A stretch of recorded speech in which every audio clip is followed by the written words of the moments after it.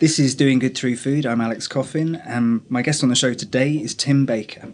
Tim is the head teacher of Charlton Manor Primary School in Greenwich, which is a school that places particular emphasis on incorporating food and cooking into the wider curriculum, and it's regarded internationally as exemplary for its approach to food. As well as his role as head teacher, Tim's one of the 20 individuals who make up the London Food Board, which advises the Mayor of London and the GLA on food matters affecting Londoners. And Tim is also a member of the School Food Plan Alliance and co-founder and chair of Roots for Life, a charity focused on food education. He's somebody who cares deeply about education and strongly believes that food has an important role to play in the education and development of children. So I can't wait to discuss that and to hear how it really works here at Charlton Manor School. Tim, welcome to Doing Good Through Food. Thank you very much. I was doing some research, obviously sort of ahead of all of this, and I was struck by your school motto, which is res non verba. Yes, absolutely. Deeds, not words. Yeah, exactly. Which sort of, it's an attitude, as I understand it, a kind of a clear approach to life at the school. And I suppose I was wondering, how does that translate into, or does it inform the way that you approach food? It certainly does. I think deeds, not words really sums us up, and that's why we're so, I guess, protective of that motto, because it's something that really sums us all up. We want to make sure that we're doing the best for the children, not just discussing it. And I think particularly now we know about the obesity crisis. We know how poor the children's health is in society today. And it's not just a UK problem, it's worldwide. And we at Charlton Manor want to do something about it. So not sit and talk about it, get out and do things. Some things will work, some things won't, but we won't know until we try them. And we find that our approach has really, really worked with the children. They find it exciting. They find it motivating. It supports their attainment and their learning in the class through concentration and also through participation. It's so much inclusive as well. So maybe we could just sort of jump straight in and ask about that food, perhaps on the kind of the growing and the cooking side of it, perhaps sort of separate from the teaching through food, if those things can be separated. I'm not sure, but it's you take students on here from reception all the way through. So from they might be just 4 years old when they join here. Do you get them involved for 3? Nursery. You've got nursery as well. Yeah. Okay, so from 3 years old, do you? I mean, the question is the same. Do you get them involved with food straight away from Absolutely. the outset? Straight away. I mean, you saw the teaching kitchen that we've got there, and the surfaces have been lowered, especially so that the children can access those. But as you can imagine, in nursery they'd be even smaller than that, and actually the chef puts tables in there so that the children in nursery can go and access and start cutting up food, start mixing food, start connecting with food, because I mean that's what it's about for Charlton Manor. It's about getting children to connect with food in a way that we used to as a society, and we haven't for years. It's getting children to understand that food is an incredibly important part of life, of development and of growing, and so we want to make sure that they have a positive experience at Charlton Manor. So when they kind of first get into the teaching kitchens, which are fantastic. We had a look around before, but it's an amazing facility. When they get in there, what does it look like? What are they doing straight off? Well, firstly, straight off, they'll be taught to wash their hands, because one of the things obviously they're going to be taught is food hygiene, and they'll go in and they'll wash their hands, and that's constantly through every lesson. So you'll go to a year 2 child, and they won't be told. They'll just go in and straight away do it. They'll know exactly what the routines are. And routines can only be routines if you routinely do them. And the children are doing that all the time. And by year 2, they're routines. And after that, they then go into around the surfaces where they're going to be working. It might be a demonstration from the chef. It might be a demonstration from the teacher, depending on who's doing the focus of that lesson. But then he'll demonstrate to the class or demonstrate to a group, and then they'll go off in their groups and complete the task. And that can be anything from cutting, from cracking eggs, from mixing, weighing, all those sorts of things, yeah. And how does it move on as they go through the school? So with the sort of practical side of it, what sort of skills are they Where do they get to? Well, they get to, by year 6, they're preparing whole meals. They're understanding the nutritional content of meals. They're understanding what that nutrition, what is the main part of the body that nutrition from that food would have an effect on why it's important. And they can then they'll look at certain meals and foods that will address those issues. So, for example, sports people, what are they doing? Why are they eating the foods that they choose? And they're also looking at food labelling. So, again, getting them to understand food labelling. So they're looking at those things where, it might be a full packet of crisps, but the food labels is only for 20 grams of crisps or whatever, and it's a sort of an 80 gram bag, and the food labelling might be only for 20 grams. It's about pointing out to the fact that those food labels have got to be understood and checked, and where to look and what to look for. I suppose it's a massive question, and it's kind of the whole purpose of this interview. But what do children get from learning to cook? Why do you believe it's important that they should learn? Well, firstly, because I think it's so inclusive. I think when you go into a kitchen, it caters for all the different learning that children could ever want, really. It touches smells, it touches tastes, sight, sounds. You've got and touch. Everything is there that we want to be stimulated by, every sense. So if you're looking at increasing vocabulary for children, they start to understand what that vocabulary is trying to get to. If you have a certain taste, for example, you can then discover new words to describe that taste or that smell. It's maths. Well, maths is abundance, ratio, proportion, fractions, shape, space, measures, capacity, volume. All of these sorts of things are so important within cooking. But bringing the children a real understanding of those things. Just to give you a story, actually, there was a child who would be described as a less able child. And actually, when they look at a picture of a jug with water in, they can't make the connection between that and the real article. But they went into the kitchen and they were in a group. And within that group, there was also children who would be regarded as the high ability in that group. And the teaching assistant at the time filled the jug up to 300 millilitres and said, how much liquid is in that jug? And straight away, the child who would be regarded as the bottom of the group said 300 millilitres. And then the ones who were the high ability went, yeah. And it was only a split second afterwards that they would have got it, but he had got it that quickly, which really brought home to me the barriers there when you try and take shortcuts with learning and do pictures on paper or pictures on boards. There is just that one child in a class that may not be able to translate that into the practical example that you're actually trying to give through a picture. But that one child in one class is 12 children in a school of 12 classes, is 120 children in 10 schools, 1,200 children in 100 schools. That's a lot of children who we're failing just because we aren't taking them to a place where we actually give them the real experience of learning. We were talking a bit off mic before we sort of came on here, and we were talking a little bit around that, and it was fascinating.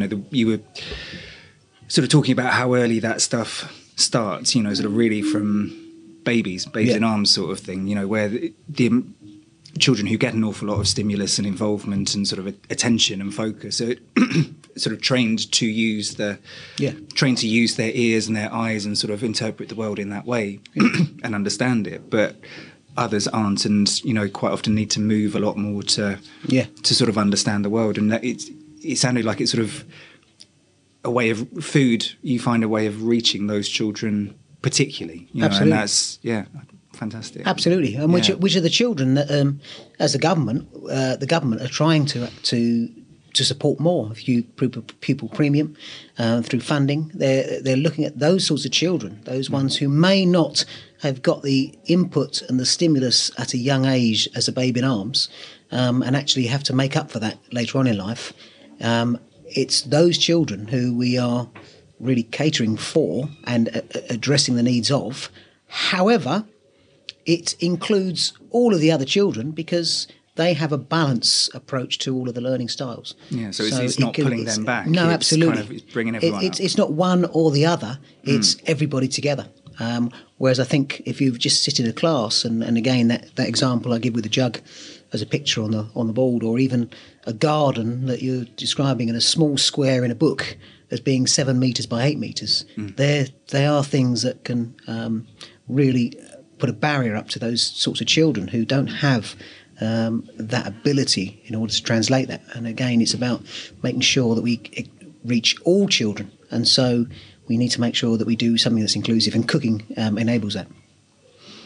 When children join you, what kind of, is there a typical level of sort of awareness of food that you find? Is it as varied as there, as varies as much as there are children? There are as many different sort of things, or is there a sort of typical level of understanding of food, or a lack of understanding of food? I mean, when children arrive here, what do they tend to know about food?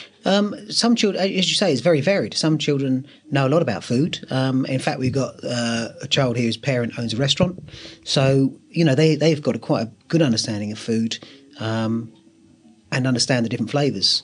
Right down to children where food, and again, this is a lot of this could be a fair proportion of children, where food is just something that is a function that needs to occur at some time during the day. So it can be into a shop and buy something quick and eat it as I'm walking along, or eat it as I sit at the computer. So that actually there's no understanding of what the food is providing, what it's doing for the child, how it's impacting on that child. It's just something I've got to do, and so I'll eat it now to fill me up, and then that's me done for another few hours. And again, obviously that's quite scary, and that's why we need to put people in touch with food again, children in particular. Does it, if someone is really, if they're young and they've already become that removed from food, or sort of see food as just a function, or however it is exactly they see it. But I mean, is it a hard thing to do to reconnect them? Because to sort of fill in a bit for people listening, this, it's an amazing school. You've got this sort of garden facilities, you've got the teaching kitchen, and food is central to everything, which is, obviously we're gonna kind of talk a bit about. But I mean, do they just respond to that? Hugely. Hugely. I mean, the ones that respond the best, I guess, are the ones where the parents engage as well. I think there are parents that come along and think, well, absolutely, yes, I agree, food is important. And suddenly you get the whole family that improve their connection with food. And that happens in the most case. Occasionally you'll get parents which don't have that connection with food and don't care, and it's harder to get the child connected with food. But because of the approach that we've taken, so that all the children here are exposed to it so often, and all have a great enjoyment through food, it starts to rub off on those children who perhaps haven't got that support from home. Maybe we could sort of talk a bit about just how embedded it is here. I mean, you've shown me around here, and we've kind of talked a bit about how it works. But I mean, I can imagine people listening would sort of think, well, I can understand, cooking lessons. Sort of they'll come in and they'll learn knife skills. You'll learn a few recipes. You'll learn this and that. But that's not what you're doing here, is it? No, we're teaching the curriculum through food. So it may be an English lesson. And so it might be an English lesson about following instructions, where you are just giving a set of instructions, or the children have to write a set of instructions to prepare or cook a meal. It might be something around a story around a meal. So, for example, we did revolting recipes, Roald Dahl's revolting recipes. And so what the children did was, on 3 different days, cooked revolting recipes that led to a whole story, and they lived the story. Because obviously it's much easier to write about something if you are actually part of it. And so, for example, when I'll explain what I mean by that, is that, so for me, they cooked a chicken pie. And sounds nice. It was so far. Absolutely, it was, and it had the chicken legs in it as well. And it was brought to me, and the children said, "Here, Mr. Baker, it's chicken pie for you." So I started eating the chicken pie, and then I started clucking in front of the children. And the children started looking at each other, sniggering, and then they went, and the teacher said, "Oh, we better go, let Mr. Baker alone because he doesn't seem very well." And then later on that day, they were called back to my office, and when they came back, they were greeted with a chicken sitting on my chair, wearing my tie, and I was hiding in the staff room. And the children, and this is a year 3 class, were completely convinced that it was me. So much so that one child leaned forward to the chicken and said, "Mr. Baker?" It was that they were that convinced. And in the end, the teacher said, "Let's go quick. I don't know what's happened to Mr. Baker." That afternoon, later on, I went back into the class just to say, "Did someone come down and want to speak to me? I wasn't feeling too good, and I had feathers coming out of my sleeves." And they saw that, and I dropped a couple as I went from the class.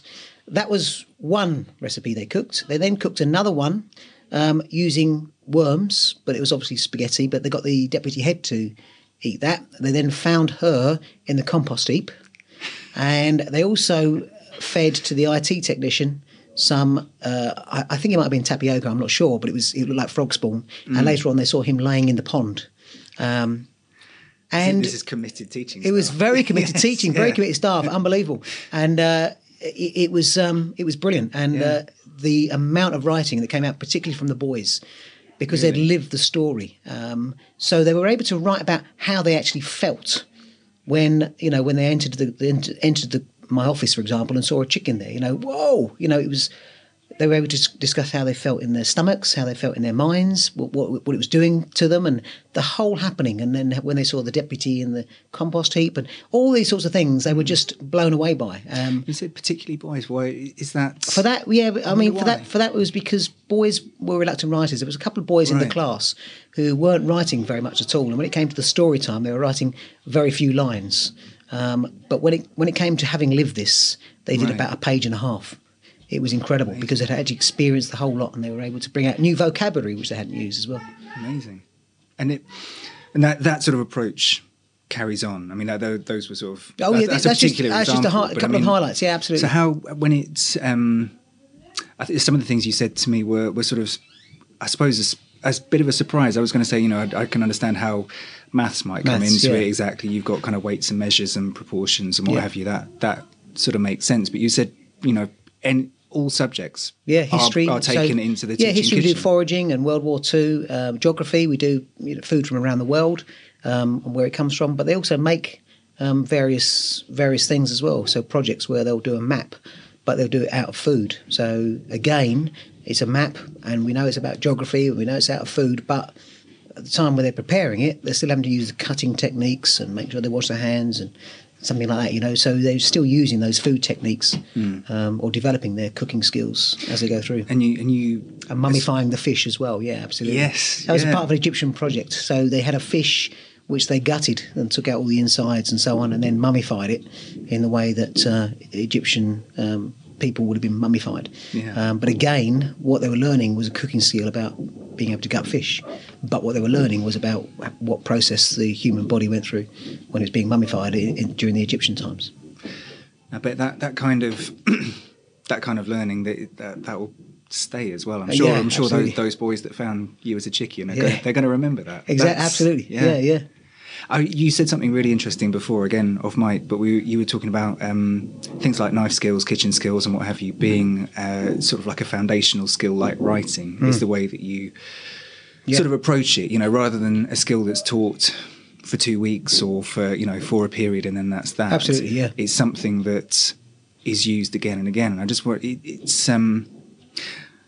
I just wanted to sort of ask: is that standard? Is that something you've just sort of realised was important to do? Well, I think for me, knives, and I think one of the big concerning thing is knife crime amongst teenagers. And when I think about when children would come across knives in a time when everyone shies away from children being open to injury. Now, obviously, if children are handling a knife, there is an opportunity for them to cut themselves. But the problem is that if we don't allow them to hold knives, they remain a mystery up until what age?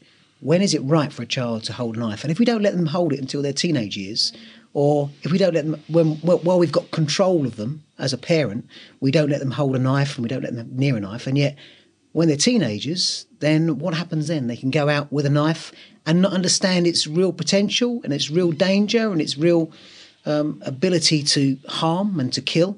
And I think the sooner we can get that happening within schools, we don't teach the children that here's a knife, go off and be loose with it. We say, this is a knife. It's dangerous, it's sharp, and by them using it continually, and when I say continually, I mean it might be once every couple of weeks or whatever, but over their school life, they're able to understand that this is a very sharp object. It is very dangerous, and the adults around them are treating it or treating the knife with respect and with a certain level of care. And that can rub off on the children. Now, there's two reasons for that, because I want the children to understand at a young age that knives need to be respected and not to be just waved around. That's one reason. The second reason is that we don't know the type of chaotic home life that some of these children go home to. And we can protect them from knives all we want at school and not let them near a knife. But when they go home, there may be knives laying around the home. And what we want to do is to be able to show them how to behave around knives, because it may be something they're exposed to in their home life.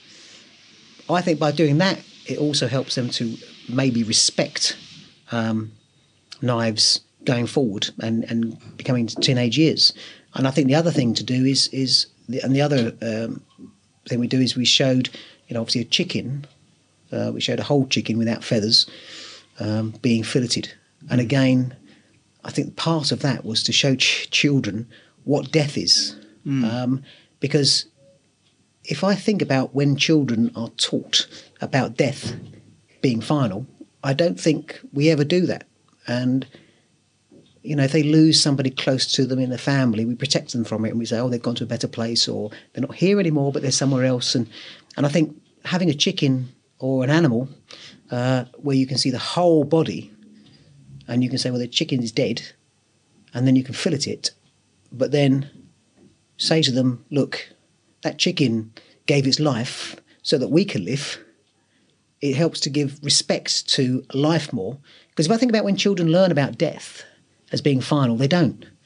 Because, I say, we teach them that they've gone to a better place or whatever, but we also let them play computer games which show that death is just something they can come back. Restart. So we really don't teach children about death and that life needs to be respected because it's quite fragile.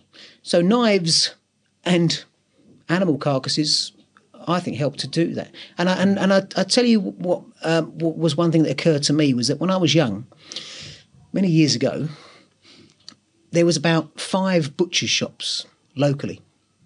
And when I would walk up the high street, you would see whole pig carcasses and lamb carcasses in the window, and chickens and all the rest of it. And you realised that they were the animal. These days, when children go to the supermarket, you don't see that. What you see are neatly wrapped packets of meat. And when they ask, what's that? You say, well, it's beef. We don't say it's part of a cow. We say it's beef. And if a child say, oh, where's that from? You say, it's from a cow. But then, sounds like if you say in the way that milk is from a cow, absolutely. Yeah. So it sounds like a byproduct. So children, when we had the chicken, it wasn't until we had the head was cut off and the legs were cut off that the children went, oh yeah, now I recognise that as a chicken to eat. And it was interesting that is there a disconnect between the live animal and the dead and the meat? Because I think children need to understand that death is final and that actually these animals have died so that we can live and have food and sustenance and have a bit more respect for life. And you sort of teach it through looking after the animals as well. So Absolutely. In the garden you've got chickens. This was one of those chickens, I think, wasn't it? So it's sort of teaching them the full spectrum of it, really. Yeah, absolutely. You know? Yeah. They didn't see it get killed. No. We didn't show them. You know, they didn't see the animals getting killed, but what they saw was the dead animal without its feathers. And part of that lesson was also to show about knowing what's in your food, because when we made them into chicken goujons, or the children did it, and then we let them eat their chicken goujons, and we compared them to a budget supermarket brand, and they liked their ones that they'd made better. And when we said, well, you know, how much chicken is in the ones you've made, they said, oh, virtually 100%, because, you know, a bit of breadcrumbs. Yeah. When we looked at the chicken nuggets from the cheaper brand from a supermarket, there was only 60% chicken, and the children were really surprised. They couldn't believe that there was so much less chicken in the supermarket. It's hard not to sort of start thinking what's the rest of it. Absolutely, and then, absolutely. Yeah, then you have to confront that, don't you? Yes, absolutely. Yeah. So it was really interesting. But yeah, I mean, you know, the whole thing is around and my philosophy on that is teaching knives early is about saying, well, the biggest killer of children is roads, but we don't say to children, you must never cross a road in your life until you're 14. We teach children how to cross roads safely, and that's what we should be doing with knives. And then those skills, they're sort of foundational kitchen skills. I mean, Absolutely. you said they're sort of reinforced every time that they're in the kitchen throughout their school career. Absolutely. They're sort of, they don't know that they're learning. No, absolutely. It's like writing. Just, we teach writing at a young age. But, you know, during writing lessons, we can teach writing. But during geography, when they're writing, we're not teaching the writing, but they're still using that writing within geography to communicate. And it's the same with our knife skills. We aren't teaching the knife skills necessarily in the lesson, but they are using those knife skills because a skill is something you need to keep practicing in order to make it a skill. Yeah. I imagine it was certainly my thought again, and I'm sure probably somebody listening, you might sort of think, well, you know, that this all sort of makes sense, or you can picture it with younger children, with, you know, sort of with the kind of things that you're learning when you're sort of fairly early on in your school career.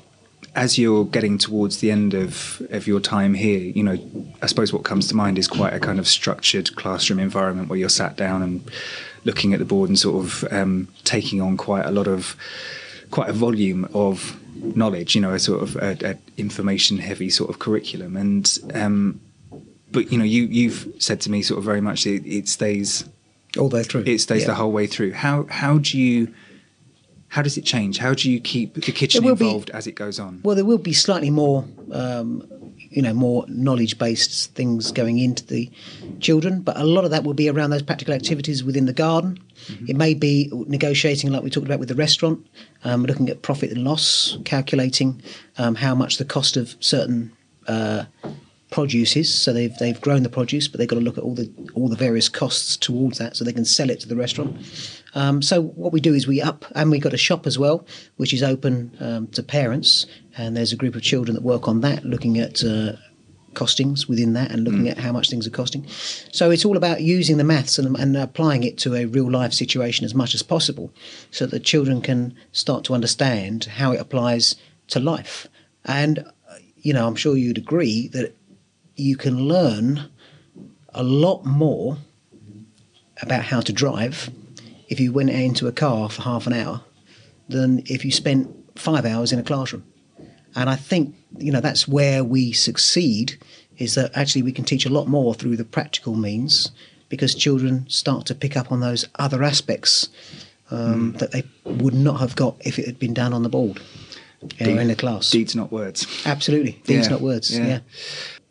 Oh, you just mentioned the selling produce, and I just thought, you know, probably I think that's something that'd be really interesting to people as well. Maybe we could just sort of tell them a bit more about it. You have there's a garden here on the school, and there's also a community garden off-site where the children go and produce food as well, and that is then sold internally through the shop to parents and what have you, and also you sell it to a local restaurant. Yeah, we sell it to a local restaurant that have done some wonderful work with the children, because we've got quite a good relationship with them, and so what they do is they is our year sixes, for example, as part of one of their English projects, it's writing a report about restaurants. A sort of critical, what do they call? I can't remember what they call them now, but like a review? Like a review, Yeah, like okay. a restaurant review. Yeah. So they would go to Sticks and Sushi, for example, which is the restaurant that we link with, and they would then have a meal with in the restaurant. Okay. And they would then write the review, taking in the environment. It was about all those factors to consider: service, quality of food, the environment, these sort of customer relationships, all that sort of stuff. And the children really enjoy doing that. And we go to 2 restaurants so that they can do comparisons. And then they also write one about our school restaurant as well. So it's all about bringing those ideas that again, it's about a food ethos, but it's about bringing in those real skills that those children are going to need later on in life, but applying it to real situations now so they can understand it better. The other thing that these Sticks and Sushi do is that they make food with the children, so they do cooking lessons there as well. Wow. So when they're looking at certain different foods from around the world, they do a whole cooking thing with them, and we've got one arranged with them soon to go down to there again. But we do this quite a lot. So in year 2, for example, there's a local restaurant called the Everest Inn. That's Nepalese food, and year 2 they do a comparison between Nepal and the UK, and one of those obviously is food. So they look at the UK food, and then they go to the Everest Inn, and they serve the children. They talk about the culture. They do a presentation on the culture and Nepal itself, and then they feed them Nepalese food. And the children get a great deal of excitement out of that. And again, it's sort of immersive. And again, it's immersive. All the senses. Absolutely, all the senses and getting to understand it. So that's a really... And they've just done that one, actually, or they're just doing it this week. It's either soon or just happened, because that's quite a very popular one as well. They're both... When they go to restaurants, it's... really a popular thing. It's quite a kind of grown-up thing to do. It is, absolutely. Yeah, that absolutely. Must really, yeah. Must love and it. we went to Cabana during the Olympics, because obviously it was in Rio, and Cabana was serving Brazilian food. So they talked about Brazil and the culture there and the food, and they served the children food, and they did lovely projects over there. So, engaging with the restaurants, it helps to bring a taste of that country to London without us having to go out too far. Yeah. One of the we sort of talked about a few bits of it. You've got some fantastic facilities here that that you've built up and developed over time, so that you can sort of deliver a lot of this sort of teaching in this way. Really get a lot of children into this teaching classroom and into the garden. If you were sort of just starting out in another school that didn't have these sorts of facilities, or for somebody that was listening, where would you suggest that they start? If they want to get their children engaged but they haven't got all the resources, with a garden. Yeah, with a garden, either in the school or a local area, allotments. We did at one time, before we had the community garden up at Woodlands Farm, we hired an allotment, and that was cheap and it was great for the children. But you find that a lot of times that there'll be parents or grandparents that have allotments. It's just finding an area of land where children can start cultivating and growing food, because then the interest starts, and then from there moving on to the cooking because I guess if they're growing and they're learning that, and then there's if there's a disconnect between what they're then eating, absolutely, that's shines a light on it, I guess. Yeah, it does. Yeah, absolutely. And also, there doesn't have to be outside. They can grow inside as well. So on a windowsill in the classroom, they could make an edible classroom, actually indoors, and grow tomatoes inside and pepper. Well, you can grow all sorts of things inside. Yeah. And make it interesting for even more interesting for the children within the class setting. Unfortunately we're running out of time, and there's masses of stuff that I'd love to talk to you about, but I think we will need to start wrapping it up, unfortunately. So I thought I'd just ask you a couple of general questions. I tend to sort of, just sort of by way of drawing it to a close. I thought I'd ask you, if you could pick up the phone and talk to your 20-year-old self, what would you say to him? Wow, that's a really good question. 20-year-old self. Now, I didn't go straight into teaching. Interestingly, I was not academic as a 20-year-old. So if I could pick up a phone and talk to my 20-year-old self, I don't know. It's going to get more interesting. Life's exciting. I don't know, because I was a completely different person. I had different expectations of me. Everyone else had different expectations of me. I was non-academic. As I said, I left in what was then the fifth form, year 11 now. Didn't do A-levels, came out with one O-level, and was regarded as non-academic. And if people from then could see me now, they would be blown away. And I think it's not the typical headmaster. No, absolutely. No, yeah. And they'd be amazed that I would be somebody who's considered as academic now. In fact, I'm amazed that I'm somebody who's considered academic. But I think life's going to get more interesting. Yeah. Just one more quick one. I think we've got a minute. In the context of food, if I say success, who do you think of and why? Success? Yeah, in the context of food, whatever you kind of take that to mean.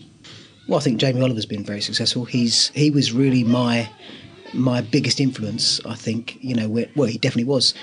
When he came to Greenwich in 2005, I had only just been head teacher for a year, and I'd started the garden, but didn't know what I was going to do with it. It was just being used as to show children this is where food was from, and I think he inspired me greatly and said, look, not to me, but to the world, we need to get children switched on to their food. We need to get them knowing what they're eating, and they need to be eating more healthily. And that spoke to me volumes, so much so it's led me to where I am now, in terms of the food ethos that I follow. So I think success, Jamie Oliver, he's someone who's done brilliantly, using food and showing how food is fun.